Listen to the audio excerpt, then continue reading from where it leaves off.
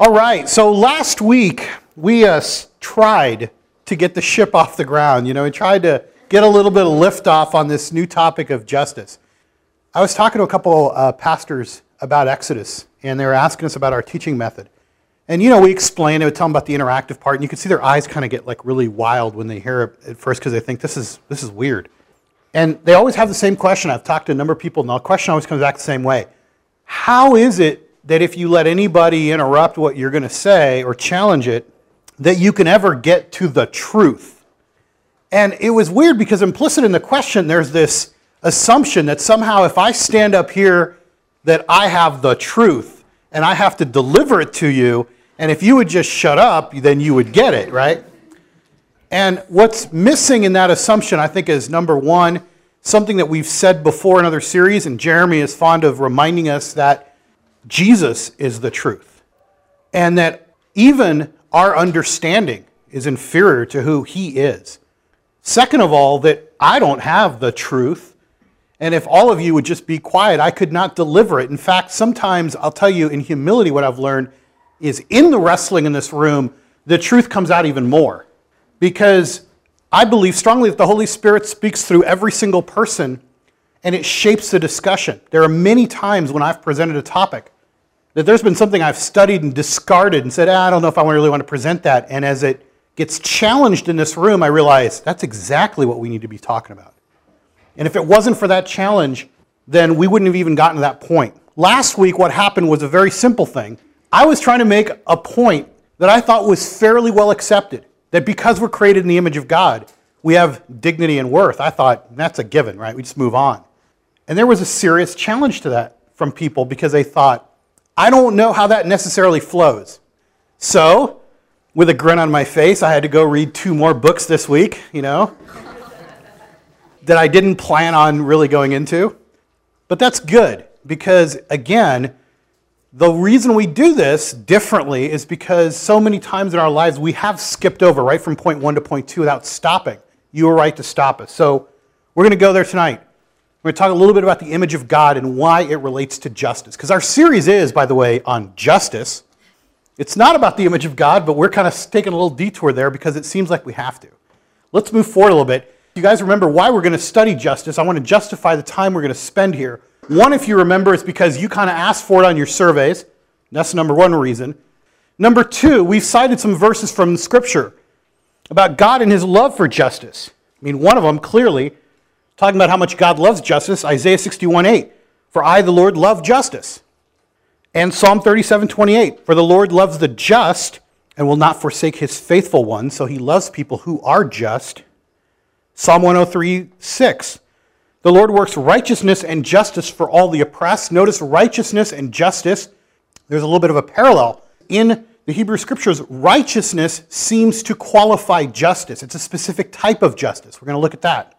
And finally, I think the third one proved itself last week. Many of us have a misconception of what justice involves and how important it is to the Lord for us to do justice. Here was the definition of justice that was put up by Nicholas Wolsterstorff, who's an evangelical philosopher. He said that justice is present among persons, groups, or institutions when their rights, their legitimate claims are honored. I want you to look at that statement for a second. Justice is there when, let's say, people's rights, their legitimate claims, are honored. The problem for us is who gets to determine their rights? Who gets to determine what's legitimate? And that's actually why we have to spend some time looking at the image of God.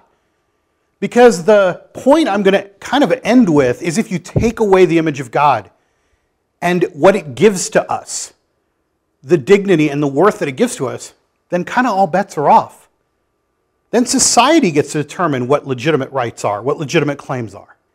And there are people who believe that. In fact, there's lots of people who believe that. For the last 200 or 300 years, that has been becoming the predominant view, not among Christians, but in most world philosophies outside of the church, that it's totally legitimate for us to define what rights are, independent of any biblical basis. Last week, some of us talked about that afterwards. Yeah, the discussion kept going even after last week's discussion. It kept going even afterwards. As we talked about some of the modern philosophers that started to talk about Well, the modern philosophers who were saying, what is the source of all these rights? And if you start to see there's some pretty scary outcomes. So that's what we're looking for. How do you determine worth and dignity? So here's the steps that I think we can walk through. Step one, because we are all created in the image of God, something is going to flow. So if you have a Bible, open up to Genesis chapter 1. And if you don't, we can accommodate you. We're in verse 26. This is the creation account. You know there's two of them. There's one in chapter 1, and there's another one that's more focused just on mankind in chapter 2. We're focused on the initial one, and God is about to create male and female humankind. And here's what we read in verse 26. Then God said, "Let us make man in our image, in our likeness. And let them rule over the fish of the sea and the birds of the air, over the livestock, over all the earth, over all the creatures that move along the ground." You stop there, some interesting things to point out in the beginning of this. God said, "Let us." You could stop there. Many people point that even in the first chapter of Genesis, God is giving clues to a very special kind of creation. First, that He, God, is plural here. This by itself would not give you a clue that God is triune. But if you look at the earlier part of Genesis, God is creating, but there is not this statement of "let us." And it's a very deliberate use. Let us create, implying the plurality of God, which we now know through other sources, the triune nature of God. So all three parts of God's triune nature come together to create man in our image. And there's those words, in our image, in our likeness. So we have a clue right from the beginning that God is doing something kind of different. If you look back at the creation of the other creatures, they're created in their own kind. There's not this special statement, first, that identifies the plurality of God, and second, that states that mankind, humankind, is being created in the image, in the likeness of God. So let's read through this. In the image of God, in the likeness, and let them rule over the fish of the sea. So there's a ruling given along with this image giving. Because of this image giving, you're going to rule. There's dominion that mankind has over the fish of the sea and the birds of the air, over the livestock, over all the earth, and over all the creatures that move along the ground. So God created man in His own image. In the image of God, He created them, male and female, He created them. It emphasizes the point. It's there again. God blessed them and said to them, "Be fruitful and increase in number, fill the earth and subdue it." There it is, the concept of dominion again. "Rule over the fish of the sea and the birds of the air and every living creature that moves on the ground." This creation account gives us a very special place as humankind. Now, here's where the struggle comes in. What is the image? What does it give to us? How does it give us that specific worth? Over the centuries, people have struggled. But here's point number 2 that builds on top of that. Because we were created in the image of God, each of us has been gifted with dignity and worth by the Creator. How do we get to that point? Anyone want to jump in from your own experience or your own knowledge? How does being created in the image of God give us worth and dignity that's different and give everybody the same worth and dignity? How do we get there? Anyone? I just kind of had a question that you sort of touched upon, but like it said it made males and females both in the likeness of God and His image, and that we all have the same equal worth and value because we're created in the image of God, female and male. Right, there's a specific statement of equality that's made there. Then the rest of the Bible is like, well, depending on how you read it, history, twist it, how I've heard it, it's like women must submit to men, women cannot teach to men, you cannot teach to a mixed room of men and women, so that's not equal. Okay, there's a couple things that I want to bring up that we're not going to go into. One of the things we're not going to go into is the equality or the roles, let's call it, of men and women in the church. In fact, we've slated that as one of the talks we want to do. And I'm trying to get Dr. Sarah Sumner to come in and do it for us, okay? Regardless of how you feel about what a woman's role is, our intrinsic value as a human being is equal to the intrinsic value of a human being of a man. Yeah, so if I would say it right, regardless of whether you're egalitarian or complementarian in your view about the role of women and men, and by the way, that would only be limited probably to ministry in the family. For example, the Bible is very clear that women can rule, like the Queen of Sheba, Queen Esther. There's like no negative connotations associated with those at all. So it would be, if at all, in the context of church and family, but we're not going to go into it. The fact that we have equal worth and dignity, and we're equally created in the image of God, does not mean that we'll have the same roles. It does not mean that God will treat all people the same. Like, for example, he will punish some people, he will not punish others. That doesn't take away their equal dignity, value to God. Here we're talking about, does a human being have worth and value apart from all other creation? And does everybody have that that's a human being? And I think the answer is yes, but we still need to get to why. How do we get to that? What is it that the image of God gives us that gives us that worth, that dignity? Yeah. Well, first of all, creation kind of culminates in the creation of humankind and kind of revolves around it, as well as he entrusts humans to care for everything else he made. So in that sense, he's putting worth in us, that he would entrust us with that. Absolutely. It is the culmination of creation. Some people even point out in the detail that God said everything was good until he creates humankind and says it's very good. That just may be the story writing. But it also has to do, I mean, if we look specifically at it, I think there is a clue that everything comes to a point, and then he says there's something that still needs to be created. And there is a distinction between humankind and all other creation, and it is this image of God. In chapter 2, by the way, we see the same type of thing when God breathes into Adam, created from the dust. That's a specific thing that happens too that's distinct from any other creation. When it says we're created in the image of God, does that mean we resemble God physically?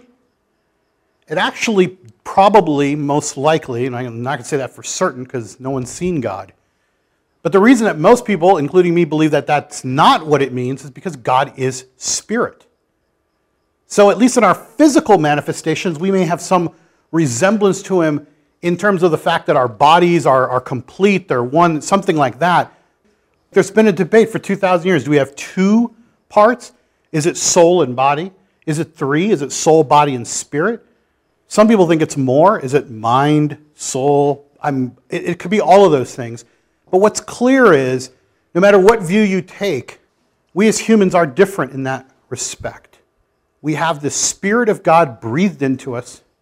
We have this image of God in the immaterial senses. And what are those? Here's some clues. This concept's been debated for a long time. And they've basically divided into two camps. Both of them kind of complement one another. They're not so opposed to one another. The Imago Dei is the Latin term for the image of God. So that theory, some people believe, is expressed in our substance. Thomas Aquinas was probably most famous for advancing this. That the thing that the image of God gave us was we were able to do things. That we were set apart because we could reason. Because we were rational. Because we could create, for example. Because we could compose. Because we had all this reason capacity. That intellect, Aquinas said, was what set us apart from every other creation. That was what the image of God, it was something in us. It was a function, a substance that we were given. There's a whole other camp that goes, no, it's a relationship. The image of God gives us a right to have a relationship between our spirit and God. No other creature that's created gets to have that connection to God except us. The people who champion that view are like Luther, Calvin, even in this century, Karl Barth, actually 20th century. Karl Barth really took that step even further, trying to examine what it means to have this relational image of God. Just so you know that this isn't just our views, I went looking to see what did the Jews write about the image of God. They had the same thing. They took very seriously that image, that tselem in Hebrew. And they would say that created in the image of God, to be birthed in the image of God, B'Tselem Elohim, was very high in most of their view of what made people distinct from all the other creation that there was. So it isn't just our concept. From the beginning, even to this day, people who look back, even in the Jewish tradition, look back at the Torah, are trying to understand, what does it mean? Look, if you want to go further on this, and I'll tell you that I read the first probably 70 or 80 pages of this, so if you want to go further, you can. I would recommend this book, Created in God's Image. Anthony Hoekema, I can never say his name right. He's from the Netherlands. Spent his time here in the United States. He's written a number of books that we've cited, actually, because he's written on a broad number of topics. But he wrote this book, and I read through it, and it was really insightful into all the different views, all the way dating back to the early fathers through Aquinas and Luther, but also just examining the language and trying to understand how does this connect. The short part of it, for you guys who just want to zoom forward a little bit, is this. God did a very special thing by giving each of us this image. We reflect it.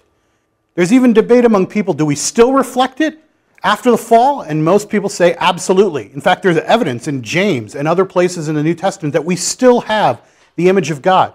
Here's evidence right here. In Genesis, still, shortly after the fall, in fact, if you want the context for this verse, God is instructing Noah after the flood about the new rules that apply to the earth. If you flip over to Genesis chapter 9, he starts to give some of these new rules that are going to apply. Bear in mind, it seems like he's going to give them a few rules. Later on, the people of Israel are going to receive a much larger set of rules. But for now, these are some of the rules, just so that we can read some scripture tonight. Genesis chapter 9. God blessed Noah and his sons and said to them, be fruitful and multiply and fill the earth. And the fear of you and the terror of you shall be on every beast of the earth and on the birds of the sky and everything that creeps on the ground and all the fish of the sea. Into your hands they are given. Here's another dominion passage. And you're going to hear me use the word dominion a lot because it's very important to our concepts of justice. Every moving thing that is alive shall be food for you. I give you all as I gave the green plants. Only you shall not eat flesh with its life, that is, its blood. And surely I will require your lifeblood from every beast. Some of your translations may say, I will make an accounting for your lifeblood from every beast. And from every man and from every man's brother I will require the life of a man. Whoever sheds man's blood, by man his blood shall be shed, for in the image of God he made man. So I put up here just that last verse. Whoever sheds the blood of man, by man shall his blood be shed, for in the image of God, God has made man. Among those short rules that he gives to Noah is a rule about capital punishment. The justification for why someone can take a life if he takes a life is because that person's made in the image of God. You cannot kill another person. Why? Because they have value. They have worth to the Father. Why? Because they were made in the image of God. God attaches that as one of the few rules that come after the flood. And he's trying to remind people, you are created in the image of God. You cannot just go around killing anybody you want. I'm the Lord. Now, some of you are already struggling going, but didn't God just wipe out the earth? Yes, that comes as part of our other series we're not doing tonight, right? What about all those other things where God seems to act in a different way? We'll talk about that. But he's giving instructions about the value of life is based on the fact that you're created in the image of God. Notice he doesn't try to come up with some other humanitarian issue like, hey, don't kill other people because that's not right, or that's not fair, that's not just, or they have a right to live. It's because they're created in the image of God. That's where we get our worth. That's where we get our right to live. If you flip over to Psalms, which you don't have to, but I've got it right here, Psalm 8. Here we sing this song a lot. You might recognize the opening lines of this psalm. O Lord, how majestic is thy name in all the earth. Who has displayed thy splendor above the heavens? From the mouth of infants and nursing babes thou hast established strength because of thine adversaries to make the enemy of the revengeful cease. When I consider the heavens and the work of your fingers, the moon and the stars which thou hast ordained, what is man that thou dost take thought of him, and the son of man that thou dost care for him? Thou hast made him a little lower than God and crowned him with glory and majesty. Here, David is asking this great question. When he looks at all the things that God creates, he says, "What is man that you take thought of him, and the son of man that you care for him?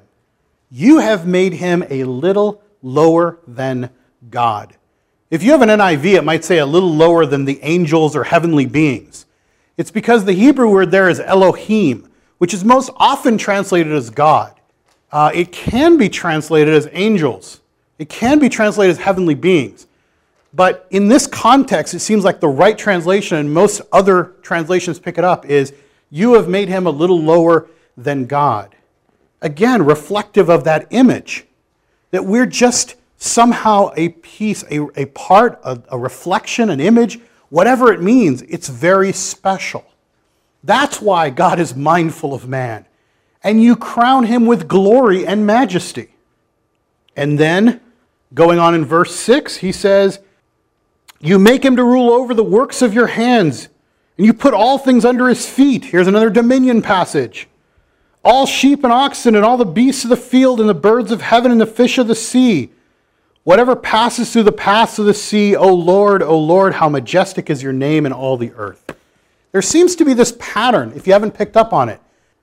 God has created mankind, humankind, male and female, in the image of God, and put them to rule over all the things in the earth. And there's an order in there. And that's going to become important, like I said later when we talk about dominion more. But as even David picks up, it creates a special thing. And while he doesn't directly use the words the image, he's basically paralleling Genesis 1, 26 through 28 in his psalm. So going back to my statement, because we are all created in the image of God, each of us has been gifted with dignity and worth by the Creator. Anyone want to take that on? I think in the Genesis passage, at least to the degree that it justifies that the image of God means human lives are equal to each other from God's perspective, at the very least. Because, it doesn't say, well, if you kill a man and he's an evil person, or if you kill a man and he's short, or if you kill a man and you don't like him, if you kill a man, you should be killed by men. It's unacceptable because all men are created in the image of God. It's a very curious thing because it doesn't have all the exceptions that we later are going to see. In fact, that's why I said when God later gives a more detailed description of the law, especially as we know in the Mosaic law, there's defenses and there's this, and in this more simplified way, it's like just you can't kill anybody because they're created in the image of God. And he doesn't even say unless they're self-defense or if it was justifiable. He just says they're created in the image of God. They're special. If you do, you're supposed to be murdered. So you lose your value once you take someone else's life. No, I don't think that's the point. And I think we have to keep those separately. We don't lose our value. We may be punished. We may die. We may suffer consequences. Because then we'd be elevating the image of God to basically it equates with a salvation or a perfection that we attain. So you have the image of God, therefore God could never touch you. That's clearly not true. That would be probably reading too much into what the image of God is. That would be making the image of God like being God or some kind, or being perfect, or you wouldn't need anything else. No salvation, no obedience, no nothing. Just, hey, I'm in the image of God. I'm untouchable. That's reading too much. Morgan? There's also an interest as far as the idea of capital punishment. I learned in class once I thought was really intriguing that I hadn't thought of, is the fact that in ancient society they didn't have prisons. What we have now didn't come about for thousands of years. And so when someone commits a very serious crime, what do you do with them? And so at least for me, it helped me to get my mind around God saying, yes, this is punishable by death and only death. So I think that can help frame that idea of capital punishment. That, of course, assumes that you're a person who's troubled by capital punishment, right? Yeah, because, some people just even in Christian traditions, there's been this tension about what you do with it, right? So that's a good way to think about it for people who are troubled by it. Anyone else? Is there still a gap between these two? Between we're created in the image of God, that gives us worth and dignity. In a moment, you'll see that if we don't make that connection, then none of the things that God asks us to do make any sense. The only thing I'm thinking is just we have to be careful, what exactly is meant by worth and dignity, and even you made the point in the beginning saying legitimate rights or claims and determining that, and I don't know how all of those different words and concepts are connected. Like the dignity and worth that everybody has because of this image of God, that's nice, but I don't see what it has to do with justice. That's the next step, but I'm not sure. Like, Okay. Look, throughout the ages, people have debated, what is the image of God? Is it that we have the ability to be moral? Is it that we have the ability to have free choice? Is it that we have the ability to create and to compose and to be artistic, to have intellect, to have reason, to rationalize? All things, by the way, that the other created creatures cannot do. But I'd like to suggest an alternate. Instead of always comparing ourselves to the other creatures, maybe we should compare ourselves to Christ. Because we know that Christ is the perfect image of God. Remember when he was asked, Lord, show us the Father and we'll believe. He said, if you've seen me, you've seen the Father. In Colossians, we read that he is the image of the invisible God. So Jesus is not, he doesn't just have the image of God the way we have it. He is the perfect image. In fact, the way it's written is almost like he's the imprint. The Greek implies he's like the carbon copy. He's the reverse image. And we are becoming more and more remade through the process of sanctification into that image. So in the New Testament, when you encounter people talking about the image of God, it's still there. We still have it. In fact, that text in Genesis shows that after the fall, it's still there. It may be tarnished, it may be changed, it may be tainted by sin. But in the New Testament, that concept is picked up again in Hebrews, it's picked up in 1 Corinthians, it's picked up in James, it's picked up in a number of places where, in Colossians, where we are becoming more and more like the image of Christ, which is what? Like the image of God, because Christ reflects God. He's the image of God. So we're becoming more and more like that image again. Someday we will be made fully back into what that image was intended to be before the fall. So we're on our way back. So this concept is not a small one. In other words, we could spend 5 weeks talking about it. People spent centuries talking about it. For our purposes, I just want to make sure we can make this leap. And if we can, let me move to the third point, because now we can introduce what is justice. Here's my summation. Because we're made in the image of God, and each of us has been gifted with dignity and worth by the Creator, God's commandments regarding justice take into account this dignity and worth and create a framework for protecting it. That's what my definition of justice is going to be. I'm kind of making up my own there to try to bring into a point how these link together. When we look at justice, sometimes we're thinking like, what is just? We're starting with that framework, like as if it was an independent thing that was out there somewhere. Like, what is justice? What is justice at all? And if we understand that we're special and have this worth because of the image of God in us, that all of God's commandments about justice flow from his nature, the same nature that gave us the image, the same nature that means that he's going to set up certain rules, not because he's like, this is what justice is and this is what you should do. It's actually a different way. Because you have this worth and this dignity in you, there are certain ways that you need to live and act amongst each other so that you protect the dignity and the worth in those who are around you. That's what God's rules about justice are.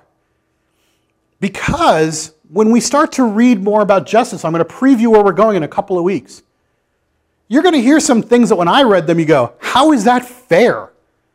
But see, fair is my word. Fair is what I think justice should be. I've redefined God's justice into a human word like fair. How is that equal? How is that right? How is that giving somebody incentive? But that's my definition of what justice is. My tainted, sinful, post-fall understanding of justice. God's understanding may be totally different. In fact, not maybe, probably very likely is totally different than that. Justice is designed to protect and to uphold and to affirm that dignity and worth that you have in you. We may see in the coming weeks, for example, when God says, every so often I want you to give the land back that you now own to the person who owned it way before you. And most of us would go, what? What do you mean just give it back? Like, what kind of God does that? I bought it. It's mine. How is that fair that I would just give it back to somebody? And God will say, because I gave you dignity and worth that was to be taken from the land and earned, to earn your way, to have dominion. This is a rule I'm establishing to protect that dignity and worth in people, and you should abide by it. It's just a preview of where those things are going to go. But you'll see that's why I've defined justice in this way, as God's commandments that take into account the dignity and worth and are designed specifically to protect it and affirm it in us. So here's the question. What's the alternative to an image-centric view? If we don't believe this, which there's a lot of people who don't believe this, what's the alternative view? If we say, we can come up with a society where people have rights on their own because of their own views, values, whatever they are, has nothing to do with creating an image of God. That's just a bunch of nonsense. It's in a Bible somewhere. Why should that govern society?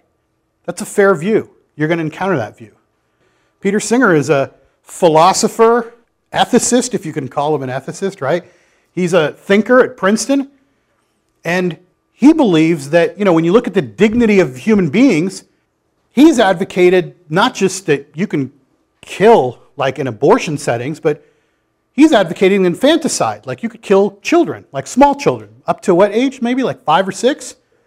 Because if you find out, for example, that you have a child and they have a birth defect of some kind, or they have some sort of infirmity that's going to prevent them from having a full life. Again, who determines what a full life is? It would just be better to just end their life because you're doing them a favor. You're helping them out. It's better for everybody. It's better for society for sure. They don't have to care for these people. It's better for them. They don't have to suffer. And besides, what is their life worth? Now that might be a little bit of an extreme value to say, okay, let's pick on him because he's kind of an extreme voice in the debate, but he's not crazy. If you look at the way he sets up the reasons, they all kind of make sense. One just leads to the other, and there's nothing that stops it and says, no, you know what, that's going too far. Why? Why is it going too far? So because people have intrinsic value and worth. Why? Why do they have intrinsic value and worth? What's the worth of a suffering child? Like, wouldn't it be better to put them out of their misery? How about at the other end of life, for example? People will say, like, we have old people that don't even remember who they are. We have people who are suffering, like maybe we shouldn't have that. Wouldn't it be the humane thing to just end their life? I mean, they don't really have a life, right? They have no more dignity in their life, right? Because they can't remember who they are, because they're maybe in pain, or they're lost, or they're lonely, or they wake up every day and they're sad, they don't know where they are, and they have nobody, and nobody wants to take care of them, and they're living in some home somewhere in the worst of conditions. Wouldn't it be better to just end their life? Why wouldn't we? If you don't believe that each person has this dignity and this worth given to them by the image of God, if you don't believe in that view, then you very quickly come to the conclusion and go, yeah, you just become very utilitarian, like it just doesn't make sense to have them around. Not for them, and not for us. Now, I'm being a little bit extreme because not everybody who doesn't believe in the Bible suddenly wants to kill babies and kill old people. But if you look at the philosophers, the people who think the stuff through, that's exactly where it ends up. Most of the people in the middle just don't think about it. So if you ask the person on the street, like, do you believe in God? Go, no. Go, so you want to kill babies? I'm like, what? What are you talking about? I'm like, back off, Because they haven't thought about it. But if they go sit in a class where somebody explains and go, look, there's no reason not to, right? They might come up with it and go, no, it's not right, it's not fair, that's cruel. Go, why? Because ultimately all of our human-made reasons kind of they just keep progressing there. And if you want to look at like some of those philosophers, like, when you hear about somebody like Peter Singer, you think he must be like totally out there. Go, no, you read his stuff, it makes a lot of sense. Because there's no hard stop. There's no place where you say, we're starting from a given that people do have dignity and worth no matter who they are because they're created human. B'Tselem Elohim. How far are we able to take the dignity and worth? Because you've been focusing on, and I agree that a person had a legitimate claim or right not to be killed by another person. But what else does this image of God provide a legitimate claim or right? I guess this might be something you're going into later, and that's fine. Yeah, in the coming weeks, we're going to start to look at what those things mean, and I'm sure people will push back on some of the things. Yeah. Isn't like the ultimate liberal secular worldview the whole idea that you can do anything that you want to do and that's your right as long as it's not affecting or infringing upon the rights of others. If you kind of take on that view, it's like once a child is living and is outside the woman's body or whatever, per se, just to go on that example, it's a living being that now also has rights, and so I can't just take the life of someone who's already living because I can do anything I want to do as long as it doesn't infringe upon the rights of someone else. But see, the argument doesn't become about the rights of other people, because ultimately that is a question that doesn't have an end, like, well, who gave them the right? Society, people. Yeah, but society could take it away, right? And that's exactly the thing. Like, we lived in a very enlightened 20th century, supposedly, where people had rights. But we ended up with like 2 world wars and a Holocaust and a bunch of other things that happened in the midst of that. In states and societies where people are like, these people have rights and these people do not. But then people intervened, like in World War II, to end that type of practice, or eventually slavery was abolished, or things of that nature where people came together and agreed. Like, I've had so many secular professors that are like, look, if all these different cultures can kind of agree, and they're not all Christians, and not all of them have the same spirituality, and some of them don't even believe in anything, but for some reason, humanity everywhere on the whole globe has sort of come up with the same ideas, that you don't take life, and that you don't, like, there's just certain basic rules that everyone has kind of just followed and understood. We could say, well, that must be because from the fact that we're created in the image of God and it persists in all people, and somewhere deep inside their conscience must just tell them that. But I mean, how do you explain that to someone that doesn't believe in God? Yeah, you know, it's a very strong point, because I don't want to be heard as saying somebody that if you don't believe in God, you're an immoral person, which some people say, and I don't really believe. I'm not saying that, and I don't even know that I believe that. However, what I'm saying is the morality we create has no real absolute parameters. It can be changed because there is no fixed thing. And what's lacking a lot of times in our views is that in the last 200 or 300 years, we decided, you know what, we don't actually need a religious viewpoint of any kind, Christian or otherwise, to arrive at the equality of all people, the worth of all people, you know, all these kinds of things that like almost like we take as our fundamental declaration of human rights. Like, people have all these rights, okay? The problem is, every part of the world, there's people who don't believe that. And if you press us, even in our Western enlightened society, down to the core, you're starting to see at the fringes, where all the academics usually are, that they're making arguments that go, you know what? I don't even believe that these things are fixed. That there are instances where you can have infanticide or you can have euthanasia, and all these things are better for society. It becomes utilitarian. Like, what's the best thing? And what ends up happening in the end is you create whatever you want. Wes? Have we accepted that that's where it's going anyways? Oh, I think that's where it's going, for sure. The question is, should Christians accept, if you could see where it's going, right? You could say, yeah, I think this thing is moving in that direction. Leave room for God to do some amazing things. But even if it were to go that direction and keep going in that direction, the better question is, in the midst of that, though, do Christians just give up and go, hey, you know what, there's not much we can do?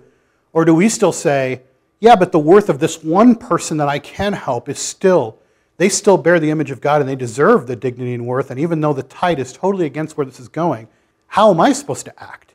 And that is ultimately where I want to take this, is in the weeks that we're going to do, where we do the different types of justice that God sets up, there's the what is it and then how do we do it? And it may be very localized how we do it, because you're right, maybe it is going that direction, we can't change it. Let me just move to this. Here's a practical implication of this dominion issue. If God really gave us dominion over these things, like I said, to have stewardship over the created order, to work, create, design, author, compose, cultivate, if we're supposed to have this kind of dominion, and then people don't have it, doesn't that disturb the natural order of what God created us to do? There's a difference between justice and charity. Just to look at practically how these things play out.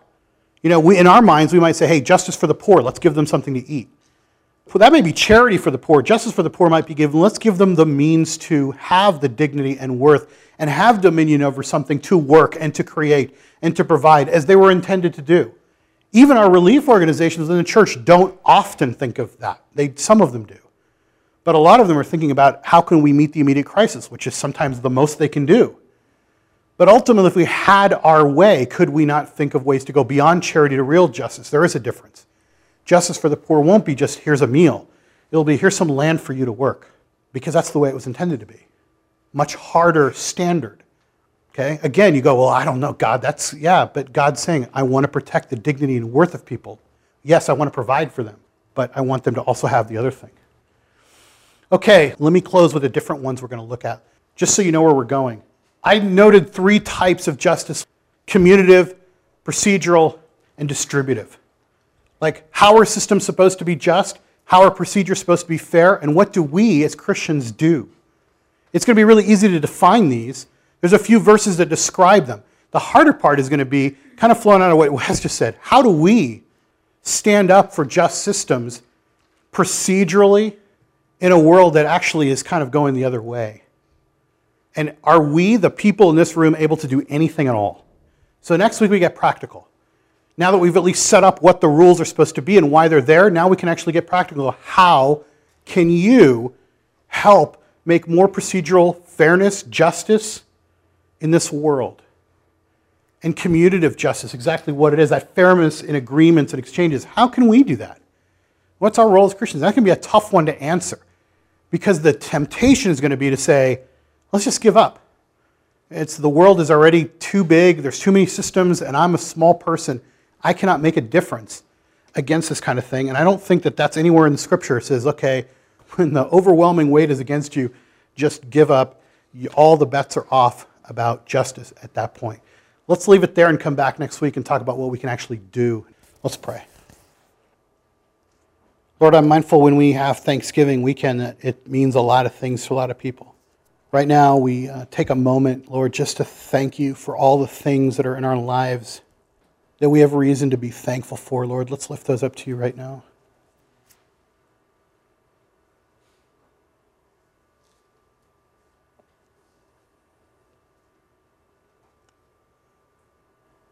Lord, I'm also mindful of all the excess in our lives, all the things that distract us from your desire for justice, your desire for other people, our duties to provide for those people, all the things that take our money and take our time and take our attention away from the task that you've given us to provide for our brothers and sisters.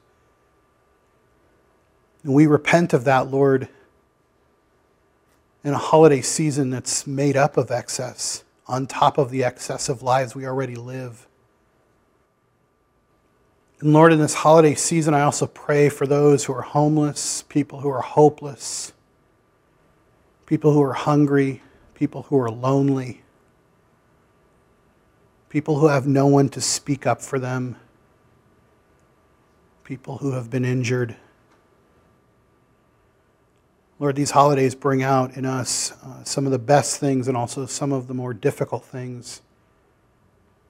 May we be comfort to one another in this room first, because we are brothers and sisters here as a family. May we be comfort to those outside of ourselves and look beyond ourselves to those who need shelter, clothing, food, just a conversation, even those that are in our own lives, Lord, that we often overlook. And Lord, may we find at least one way this season to strip away some of the excess and return it back to you in stewardship. Take away some of that distraction and take away some of that spending that we do, Lord, and put it in a place where it rightfully belongs, the way you asked us to care for one another. Thank you, Lord, for what we're about to learn. Thank you, Lord, for this group. Pray all this in your name. Amen.